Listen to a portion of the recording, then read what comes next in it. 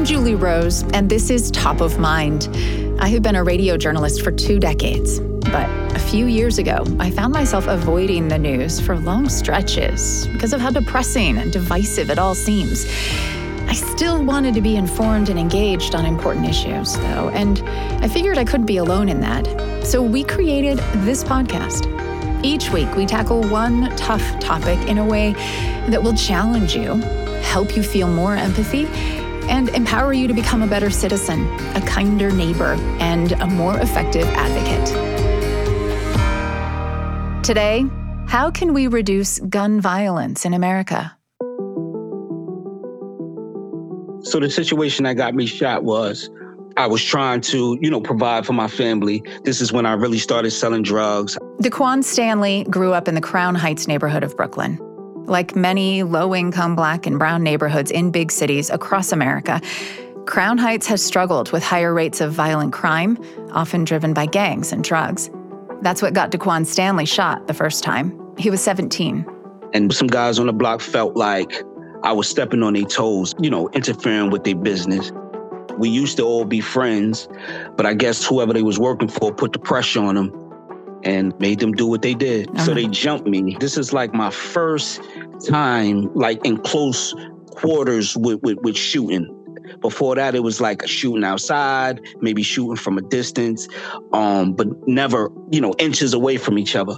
I just heard like the door open, and then one of the assailants basically say, "That's him," and push his friend to the side. And he started shooting, and then his friend started shooting, and I got shot twice in my arm. It broke my arm. So, okay. I was out of commission for a minute. Did that make you think differently about carrying a gun? If anything, it provoked me to go further with carrying it, because now I knew the effects of gun violence, and I always wanted to protect myself. So it just egged me on to carry it even more. Every year in America, more than 30,000 people are injured by guns. Close to 45,000 die in gun violence. That's more people than you can fit in a typical major league ballpark like Wrigley Field or Angel Stadium. If you think of gun deaths in America that way, a little over half the stadium is people who die by gun suicide. The other half are homicides. And mass shooting deaths fill a few rows behind home plate. They're a small fraction of the overall number, but capture the most public attention. And with each new mass shooting, there is that same cycle of anger and horror, followed by a sense of hopelessness, because they just keep happening. And changing that seems beyond the power of a divided Congress. This season, Top of Mind is finding fairness. We all want to live in safe communities free from gun violence. Is there really nothing we can do about that other than argue endlessly over gun control? Well, today we're going to explore some options by breaking the problem down into its 3 components: homicide, suicide, and mass shootings. First, homicide. The first time I owned a gun, I had to be around 13, 14 years old. I didn't use a gun until I was around 16. This is DeQuann Stanley again. I've been involved in gang activity, gang life, since I was 12 years old. When I first got to Albany Projects, which is a project that is in the Crown Heights section of Brooklyn, it seemed like every time I walked out, it was people that wanted to fight me. And at that point, I didn't have anyone to defend me. I was young. My father was an alcoholic. He popped in and out of my life, going back and forth to prison. I had brothers, but they were already incarcerated or was in a different part of Brooklyn. One of my older brothers at the time that I moved to Albany Projects was on a run for a homicide. So it was just me, my mom, and my sister. I decided that I would no longer be bullied. I decided to fight. And he joined a gang. It offered me a family. It offered me a family plus protection. When you're the outsider, everybody click up. I don't mind having a fair fight, but when the odds is against you, it's no real wins. So you have to find yourself a family if you don't have one. Do you remember being worried that you were going to turn out like your older brothers, that you'd be on the run or in prison? Absolutely. Did you feel like you had a choice? I did not feel like I had a choice back then. He had his first kid at age 15 and another one 2 years later. While still attending high school, he struggled to get a job that would provide for his growing family. He turned to dealing drugs, which in tandem with his gang activity got him in trouble with the law a few times, though he never went to jail for longer than a few months, until he got caught selling in a sting operation. I was 26 when I caught the charge. So I was sentenced to like 3.5 years, but I did about 3. Okay. How did you get out earlier? What did you do in prison to... I kind of changed my mindset in prison, which a lot of people do, I guess. When I first started selling drugs in the first place, it was to take care of my family. Somewhere that got lost. And I just started doing it just for me, for whatever, like to now live a certain type of lifestyle. So when I was incarcerated, my mindset was to come home, obtain a job, further my education, go to culinary school. And, of course, you make plans in jail and then you come home and reality set in. So it wasn't easy for me to come home and just get a job. So I ended up dabbling back into the streets to the point where it almost got me incarcerated again. And when I realized how easy it was to go back to jail, I said, I'm not doing that no more. He did go to culinary school and worked in restaurants for a bit. Then he switched to trucking. As he worked to stay out of trouble, the team at Save Our Streets took notice.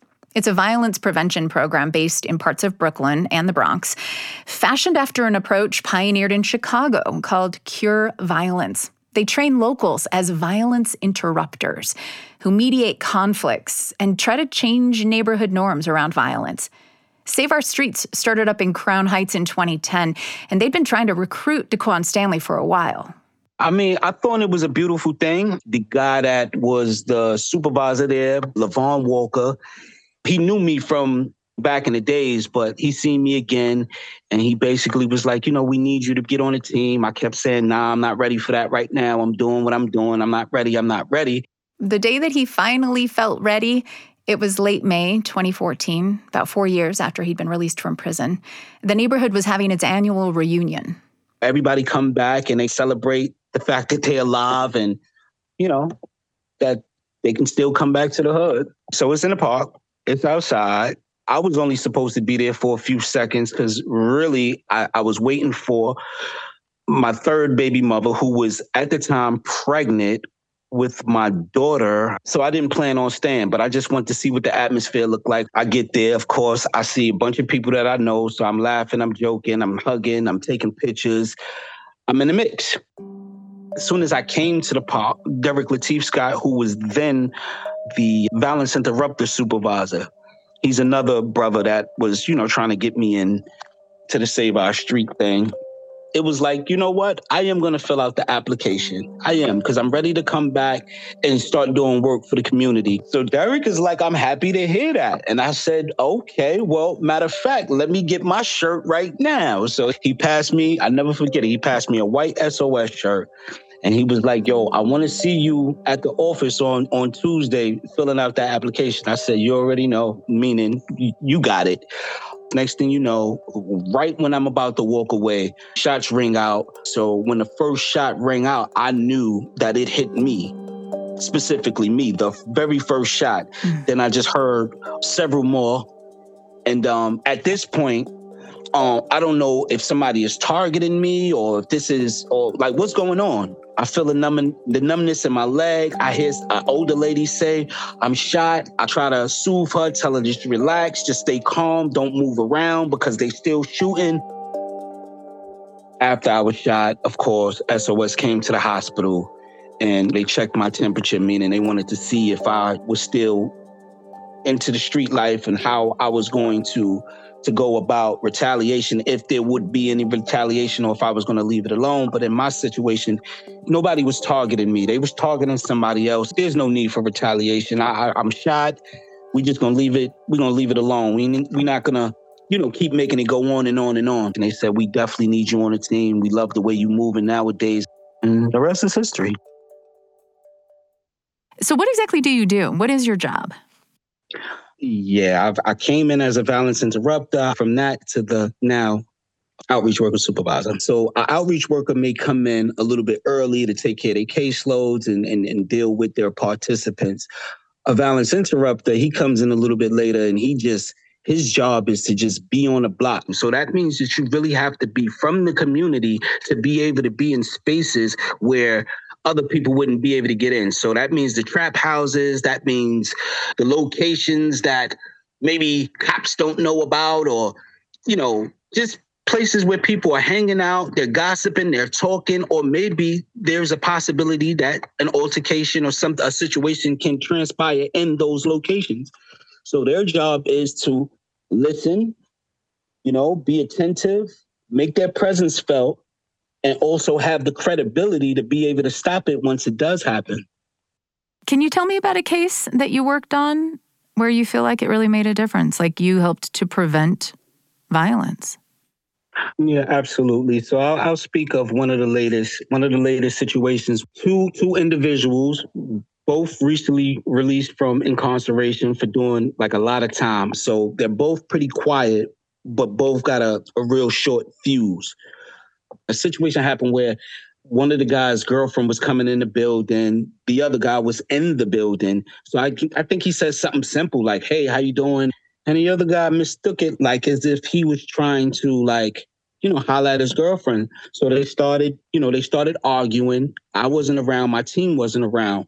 Someone else from the neighborhood contacted another guy from the office, and we went, we split up to get to the guys. I went to the building.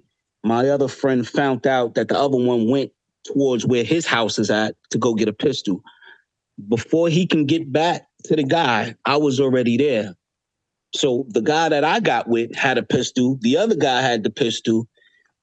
And me and my team was able to defuse that before it turned into something. And that definitely would have turned into something because both of them has been convicted of shooting someone. And they both do not talk at all. Wow. You had to respond quickly. I mean, it's like a 911 call. You got to move. Absolutely like a 911 call. Yeah, we never off the clock. I mean, this is a 24-hour thing. What exactly does an outreach worker do?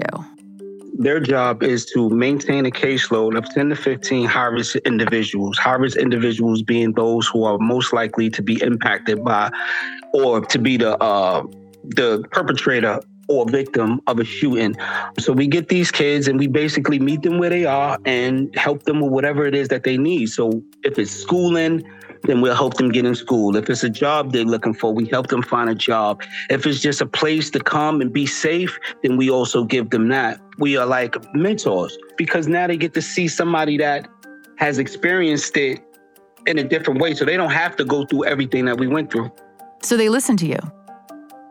Absolutely. That's what the program is really all about. Who else can come into a community and talk to people without having the experience of what they are experiencing? At least 5 of my participants have been staff at SOS after. So I groomed them to now make the change and now show other young individuals that they can do the same thing that this person did. I caught them at an earlier age. Remember, when I got converted over to SOS, I was already 30. These guys, I caught them when they were about 16, 17, 18. They wouldn't have made that change. Who's to say that they could have lasted as long as I did? Who's to say that when they got caught for a charge, it would have been as light as my sentence was? So they didn't have to do some of the stuff that I did to survive out there in the streets. That must feel really good. That is the highlight of my job. Because it's something. It's a good thing to say, okay, I mediated a conflict and now this person is alive. But it's a way better feeling to know that this person is not only alive, this person is alive and they are flourishing and they are moving forward and that they are in a position to tell someone else. So that I'm not only impacting that one person, whoever he come in contact with, I'm also impacting them as well. Is there less violence in Crown Heights because of Save Our Streets? Absolutely. I mean, I can't speak for the whole Crown Heights, but I know for a fact in our catchment area, the gun violence, the shootings and killings has been down ever since it's been in existence. A study by the John Jay College of Criminal Justice found the number of people hit by gunfire dropped by half in neighborhoods of New York where violence interruption programs like Save Our Streets operate.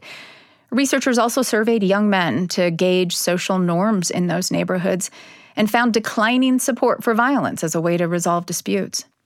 Rigorous independent research of cure violence programs all across the country have shown similar success. So the question's not, does it work, says DeQuann Stanley. It's just we need more help. You know what I'm saying? That we need more assistance. We need more workers, more therapists, more people to communicate with these high-risk individuals. Yeah, because it's so one-on-one. I mean, the only way it works is you got to know about all the conflicts and all the high-risk individuals, and you got to spend time with them. Absolutely. If I can save one person, then I know I'm doing my job, and I know it works. I'm watching the system work, so I know it does. And like I said, once we get more people, and if we can extend and if we can go further and further and grow, if we can be as big as the NYPD, I'm pretty sure we could get the gun violence all the way down. But you don't actually work with NYPD. They're not like a partner or anything with you guys. No, actually, we never want to be mixed up with the police. It's nothing like we don't have anything against NYPD, but it'll just take away from our credibility for our people to look and think that we are either giving information or we're working with them to get them arrested. Now they'll no longer trust us. Who would be there for them to talk to? That's the only thing that would keep them comfortable enough to be able to tell us, yo, listen, I got a gun on me, or this is what's happening. You think a young teen that's on the verge of shooting somebody is going to feel comfortable in front of the cops saying, yeah, I got a gun on me. They're not going to talk him down or de-escalate anything to get him back in the house safely. They're going to lock him up. Yeah. It's like they not to take nothing away from, NYPD, but they spend billions of dollars to fund the police just to incarcerate people, put them in jail, and then bring them back. When the fact is that doesn't fix no one. That just put them away for a minute and then bring them back to the same environment that caused them to act the way they act from the beginning. Would a violence interrupter have worked for you as a 14-year-old, a 16-year-old? If it was the right one. It was people that I respected enough at 14, like older guys that used to hustle, sell drugs, and I knew that they was about that life. Like, I seen them shoot people, and yeah, if they told me, like, listen, shorty, you don't have to do that or whatever, yeah, I would respect that, because coming from you, I seen when you did shoot somebody, so that means you must have had a legitimate reason to do it. And if you're telling me that the reason that I'm doing it is not legitimate, then maybe I wouldn't do it. DeQuann Stanley is an outreach worker supervisor at Save Our Streets Crown Heights in Brooklyn. So programs like that address a big part of the gun violence problem in America. Remember, nearly half of all gun deaths are homicides. But the other half, the majority of gun deaths, in fact, are suicides. And that is an entirely different problem in need of a different solution. This is Top of Mind. I'm Julie Rose.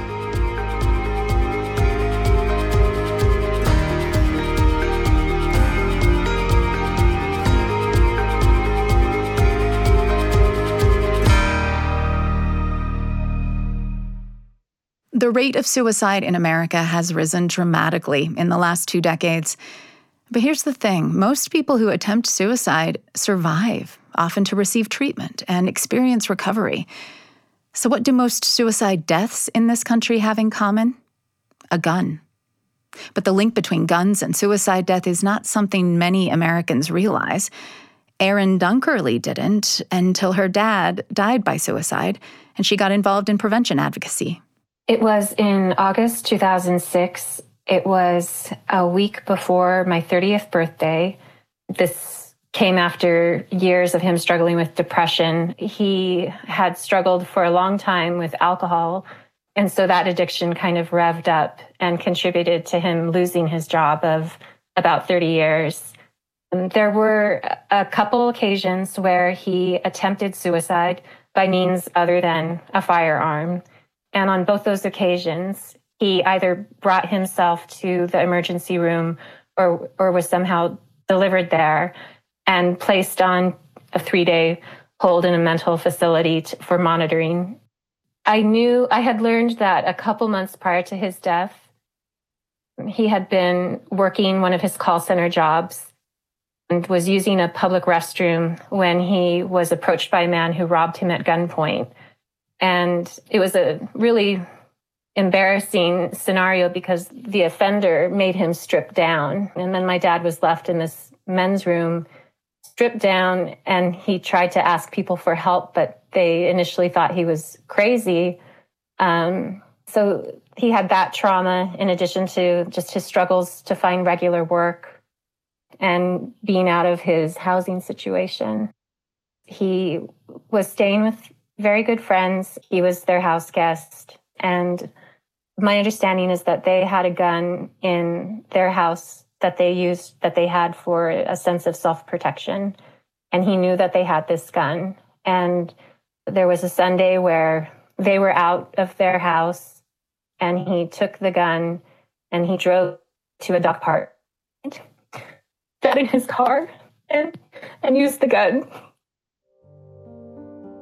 If he hadn't had access to that gun, do you think he would still be alive today?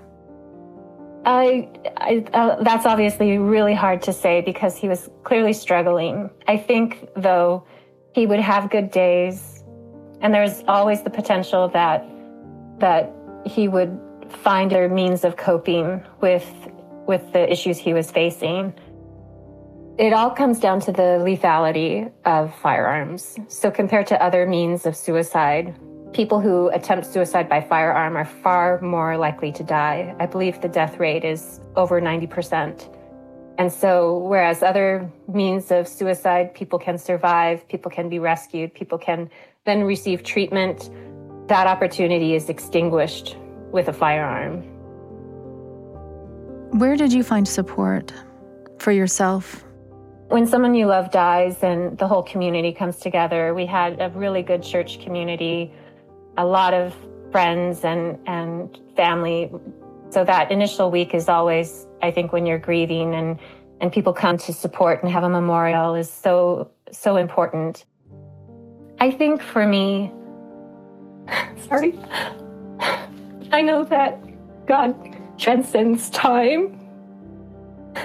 And so in the years after he died, especially like on his anniversary, I would pray for my dad and pray that back in 2006 in August, even though it had already happened, I would just ask God to watch over him and give him comfort. And I know I'll see him again. And then several years went by until I was Googling the issue, frankly, and came upon the statistics and realized how widespread the issue of firearms suicide is. So then I began volunteering for a local charity walk to raise awareness for suicide prevention. And I did that for a couple years. And I found that the more outspoken, the more vulnerable I let myself be, the more I let myself talk about my experience with my dad, the more other people would come up to me and disclose that they had a suicide in their family or among their friends. And that was really compelling to learn just how much suicide affects so many of us.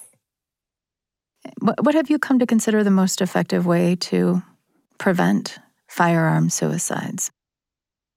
I think that a lot of the time the conversation goes directly to public policy and laws. And I think that's definitely a vital aspect of where we can develop tools to address the issue. I know for myself, in my personal life with my dad, knowing what laws were out there would have been less helpful than more immediate steps that family and friends can take when they notice that someone is in crisis. So I think a lot of people are kind of encouraged to acquire guns or maintain guns in their home with this sense of, oh, this is going to make me safer. But I feel like as consumers, people aren't adequately informed of the reality that having a gun in the home increases the risk of suicide. That the idea that you're going to have this gun and protect yourself from some unknown intruder is less of a risk than yourself or someone in your household or perhaps some teenager down the street, like using the gun to harm themselves. And so I think a first step people can make is to not be consumers of firearms. And I know that can be a testy issue politically, but like I think people really need to scrutinize, like, do you really need a firearm in the house? And then if you do, then I think there are steps you can take to secure it. I think a lot of people, when they have a gun, are kind of taught to have your gun at the ready. And so this idea of having the gun for self-protection and then locking it away seems counterproductive. And so I think people also have to grapple with that. Like, okay, so you're going to have a gun, but do you really need it to be ready to fire at any moment's notice? Because that, again, increases the risk. So not having it in a bedroom drawer like the gun that your father found at his friend's house, but instead have it locked up in a safe where kids can't get it or a friend can't get to it or even a spouse or someone who might be at risk in the household. What about, though, the person that has the code to the gun, who might also be at risk for suicide? What do you think could be done there? That's really tricky. And I think that there needs to be more conversation about how people are doing mentally and people being able to feel free to express when they're having those thoughts. And so that they can either entrust someone, say, hey, I'm not in a good place right now. I need you to hold on to this for me. Or people in their lives being able to, and this is where perhaps the laws can come into play that will help people, like gun violence restraining orders, like what we have here in California, or extreme risk protection orders. What does that look like? Just describe how that might work then in a situation. So if there's a gun owner, they're struggling in some way, maybe they've, like my dad, hit hard times or are just having issues coping.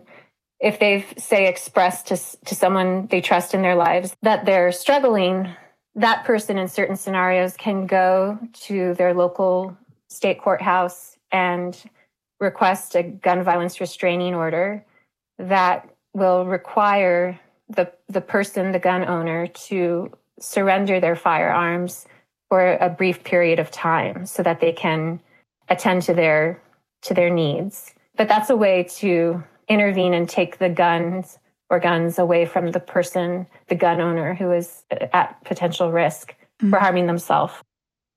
Do you think that mental health supports, intervention for mental illness, can get us the bulk of the way there? I mean, how much could that contribute to reducing firearm suicides as opposed to this tricky gray area where we're talking about asking people to make their guns less accessible to themselves or even taking them away temporarily from some people? Right. Yeah, it's really hard to know with any real precision, because I think, as I indicated earlier, even if my dad had not died when he did, he would have had years of ongoing struggles with depression, and that would have required a lot of, active attention on his part and help from likely a good therapist.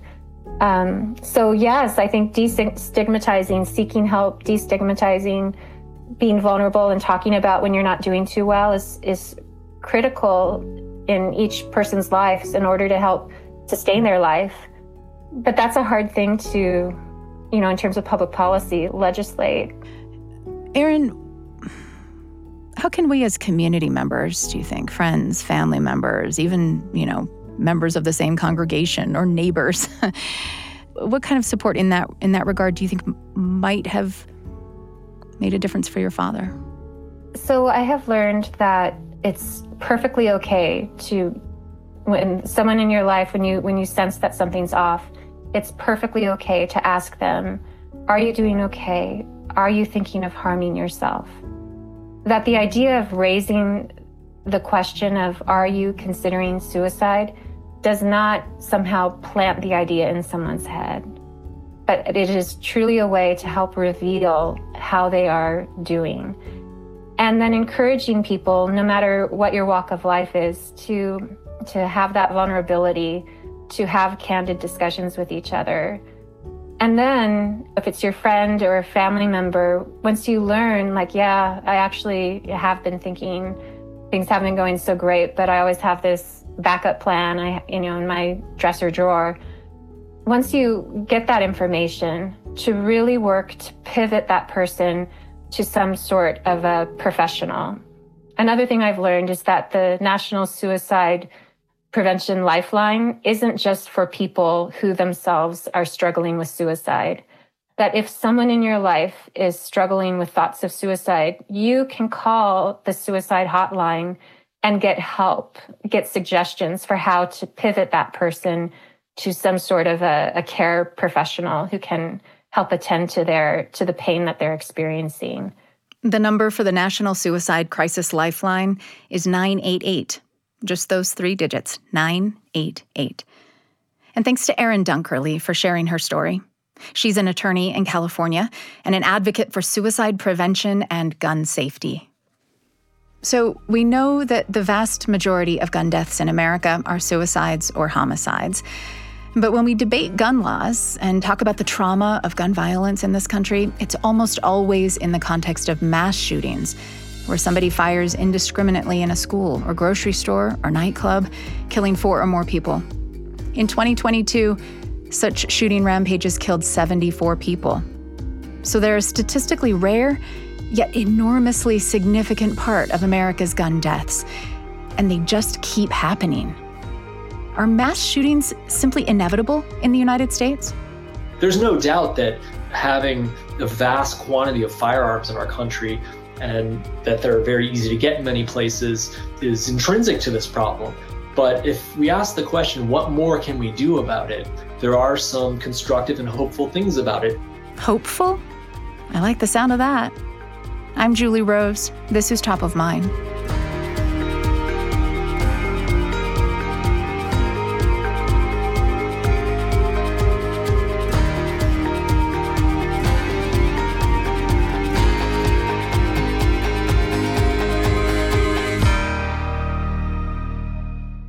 I'm Mark Follman. I'm the National Affairs Editor for Mother Jones and author of the book Trigger Points: Inside the Mission to Stop Mass Shootings in America.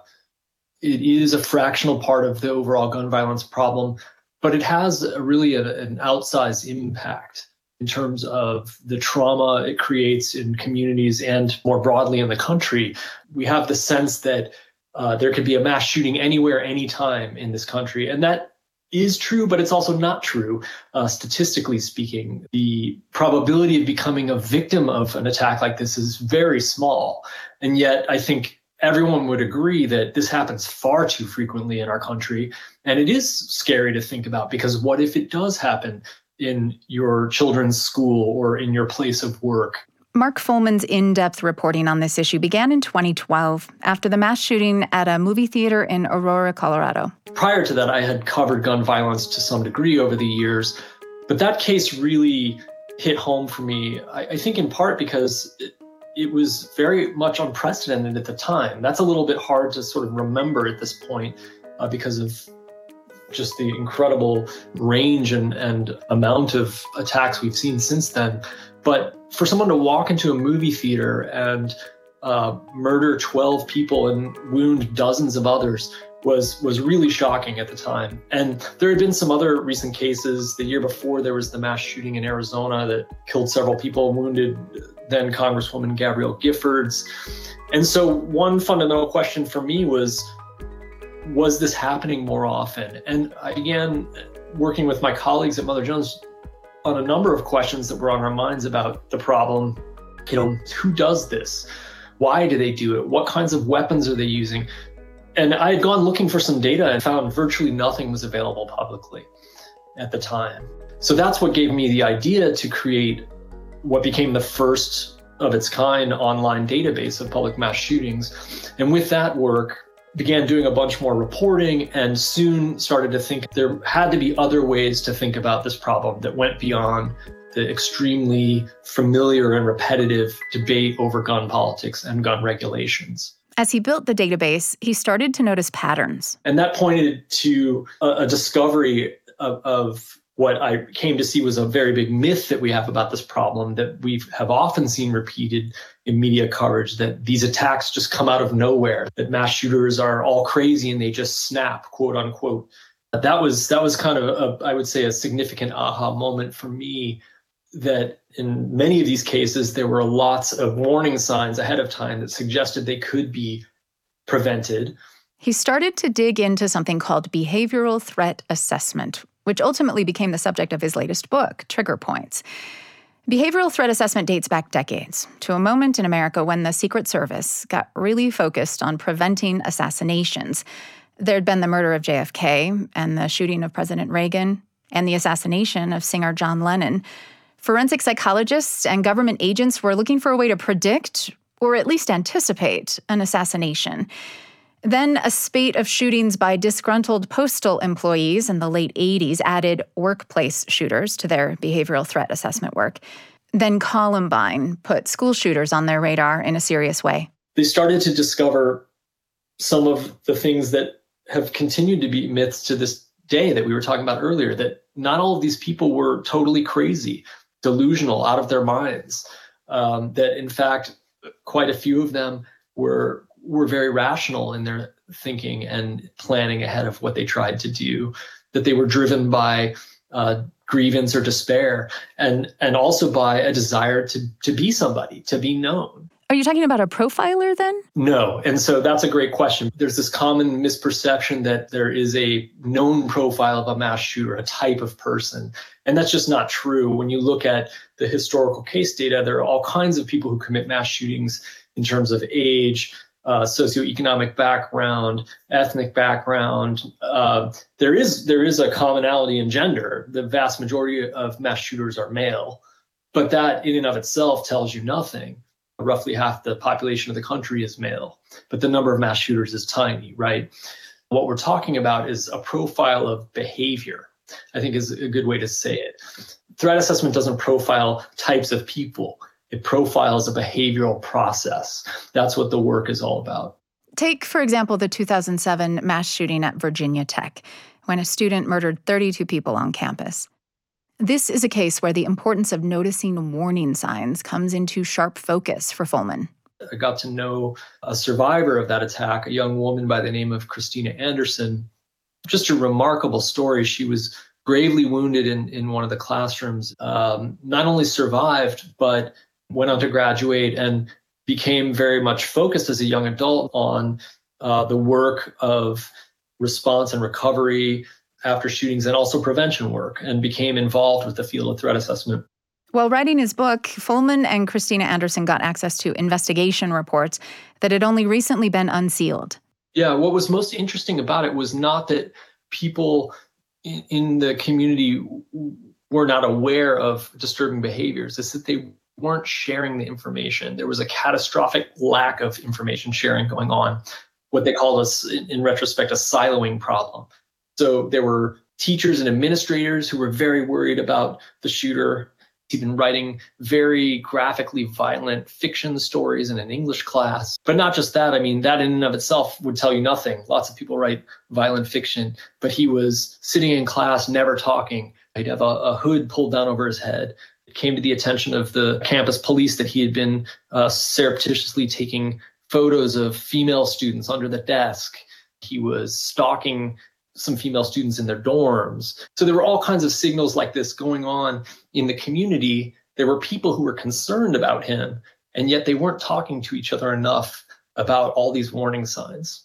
That to me was a really instructive deep dive into a case where, had a trained team been paying attention, it's very unlikely that he would have gotten all the way to where he did. So what is the behavior that this method looks for in particular? It's fairly complex. Some examples would be a person who is engaging in what I call threatening communications. This may be the sort of most obvious example of a warning sign. People starting to signal through what they say or write or post on social media, which has become much more common in recent years, that suggests they're planning violence. And that's often wrapped up in another behavioral area that I call entrenched grievances. people who commit this type of crime are people who tend to have very deep grievances that they can't let go of, something that they're angry about. They've arrived at this idea that the only solution to the problem is to commit violence. And then often there is despair involved. Many mass shooters are suicidal. And this was one of the early findings too from the database work, that a majority of mass shootings ended in suicide. So there are a number of other things too that threat assessment professionals will look at in terms of circumstances that may be leading up to violence.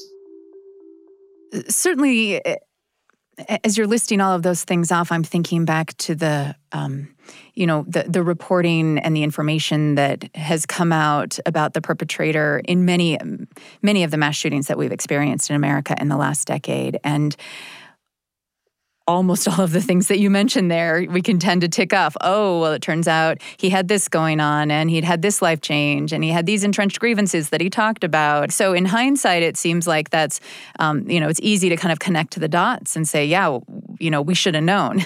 But doesn't that underscore a shortcoming in this approach, that after the fact we can learn that all these things were in place, and yet somehow we weren't able to see them in time to stop the massacre?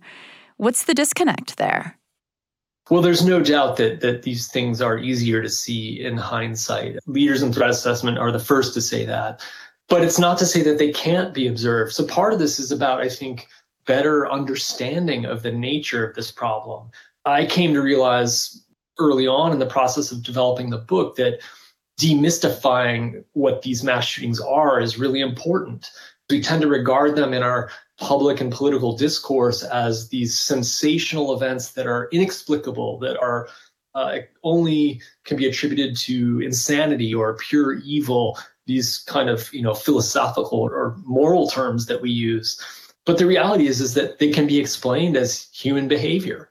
And so if we understand better the nature and contours of that behavior, then it becomes more possible to see the warning signs. That's really the hope in this prevention work. So when you look at the case information that comes out after every major mass shooting, and you see all those warning signs that were missed, I think ultimately that is actually hopeful information, because it tells us these aren't insane evil monsters doing this. These are people with very deep problems, but those are problems that can be addressed if we can recognize them. In most cases, maybe not all, but in many of them. Yeah. You profile at least one example in your book, Trigger Points, of a group of threat assessment experts functioning in a school district in Oregon. Would you walk us through who is on that team in that particular school system, and how do they function? Sure. So I spent a lot of time with a number of threat assessment teams in different settings for the book. The one where I go deepest is probably this team in Salem, Oregon, in the Salem-Keizer Public School District, K-12 school district. They were one of the first districts in the country to pioneer this model after Columbine in 1999. Essentially, you have multidisciplinary expertise on the team. So you have mental health experts in the form of school psychologists and counselors. You have administrators from the school system. You have law enforcement, school resource officers on the team. And then there's representation from local and even state agencies that are involved in child services, in the juvenile justice system. A team of roughly a dozen or so people who meet on a weekly basis to handle the most serious cases. And in the book, I tell the story of some of these cases in depth. One is a high school junior who I call Brandon in the book, who at the time was on this pathway, as I was describing earlier, spiraling into crisis. There were a lot of behaviors that were troubling to the team. In 2019, had made some threatening comments overheard by another student talking about coming to school on a Friday and shooting up the school with his dad's gun. And this other student became worried and told a faculty member. That was then reported to the team. The team began to take a look quickly into the case. The first thing they did was to determine, does Brandon have access to a gun? That's important, obviously, in the immediate to know if there's any imminent danger. So a school resource officer on the team went out to the home to interview Brandon, and his mother was able to determine that he did not have access to his father's gun safe, even though he was boasting that at school. But then the question became, well, what else is going on here? Clearly, he had caused enough discomfort that it had to be taken seriously. The team found pretty quickly that there were some other troubling warning behaviors going on with Brandon, that he was failing out of class, that he had gone through a humiliating experience recently that caused him to quit a drama club he was participating in. And one of the counselors on the team in particular that I observed in the casework was really concerned about his low self-esteem. So the team's quickly gathering all this information and then developing a strategy to intervene, to try to connect Brandon more with authority figures who he likes or respects. There were a couple teachers that could fulfill that role. And the team's essentially keeping a close watch on him week to week as they start to get him some of the resources they feel he needs. Did they punish him? Did they suspend him? Is that at all part of the intervention? It can be, but it wasn't in this case, and it often isn't. The goal is to not be punitive. Threat assessment programs and professionals have found over the years that intervening constructively is by far the better outcome. It's not always possible. If a kid brings a gun to a school, punitive steps have to be taken.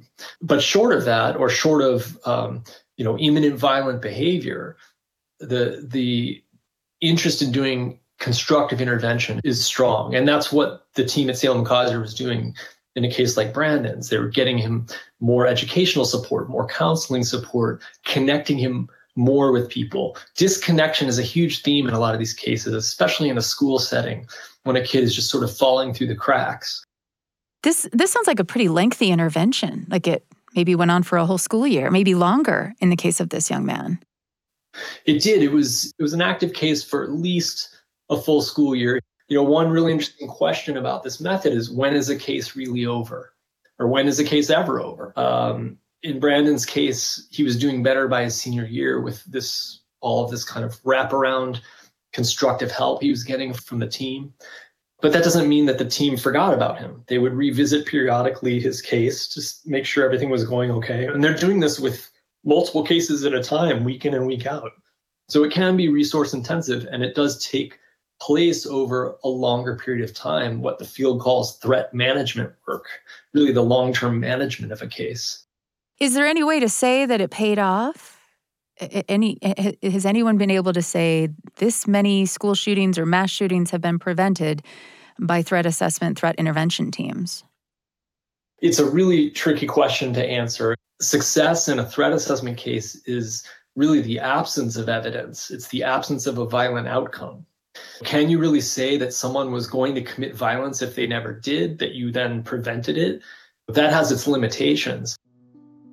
But on the other hand, I looked at many cases where you could see in the evolution of the case that these are people with really serious problems, getting into some pretty scary scenarios with violent thinking and planning, and in some cases preparation for attacks, where a team was then able to intervene and eventually move that person away from that process over the long term. I came to see that this method has prevented many instances of violence, maybe dozens, if not hundreds of attacks in various places throughout the country over the years.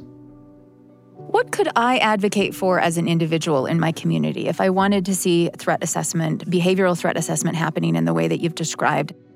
So I think there are two ways that people can engage as more everyday citizens. One is to learn more about it. And then beyond that, there's also, I think, a lot of synergy with other violence prevention work or programs in communities that in some ways use a lot of the same principles, that are seeking to identify at-risk individuals or groups and get them resources that they need, as opposed to leaving them in a situation where their only option is to pick up a gun and go shoot people.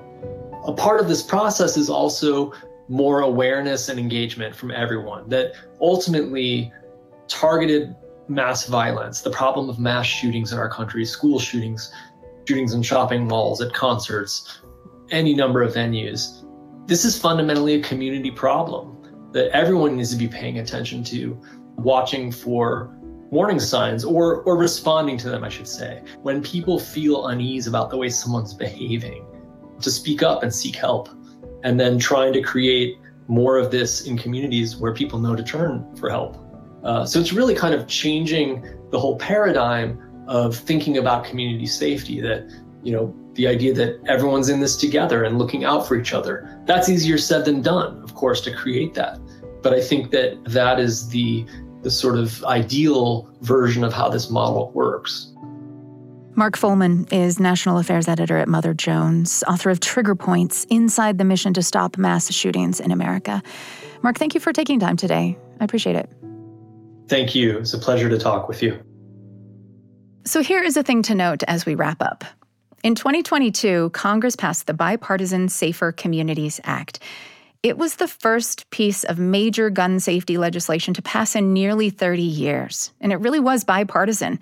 The vote margin was not small. Republican and Democratic leaders in both the House and Senate backed it after extensive negotiations. Here's some of what it does. It expands the background check for 18 to 21-year-olds who buy guns.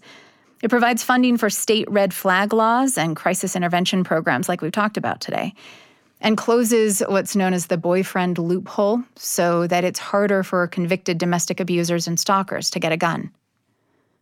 All of that to say that despite the paralyzing polarization that seems to plague the gun control debate in this country, there is some common ground.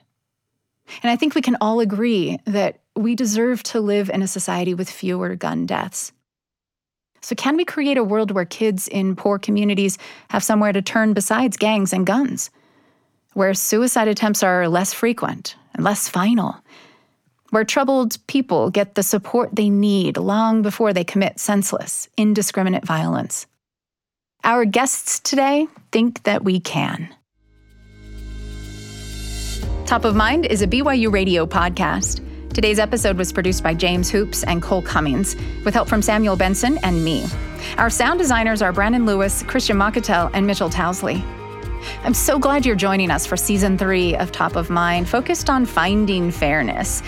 In addition to these full episodes tackling tough topics, we're excited to be sharing lots of stick-with-it stories on our podcast feed this season. We've had a great response to our invitation to you, the listener, to share with us a time when you felt your own perspective challenged, and you had the urge to get defensive, but you chose to stick with that discomfort instead, and you're glad you did. What's your stick-with-it story? Email it to topofmind@byu.edu. And be sure to leave a review for us on your favorite podcast app. That'll help other people find us and feel the power of thinking again. I'm Julie Rose. We'll talk soon.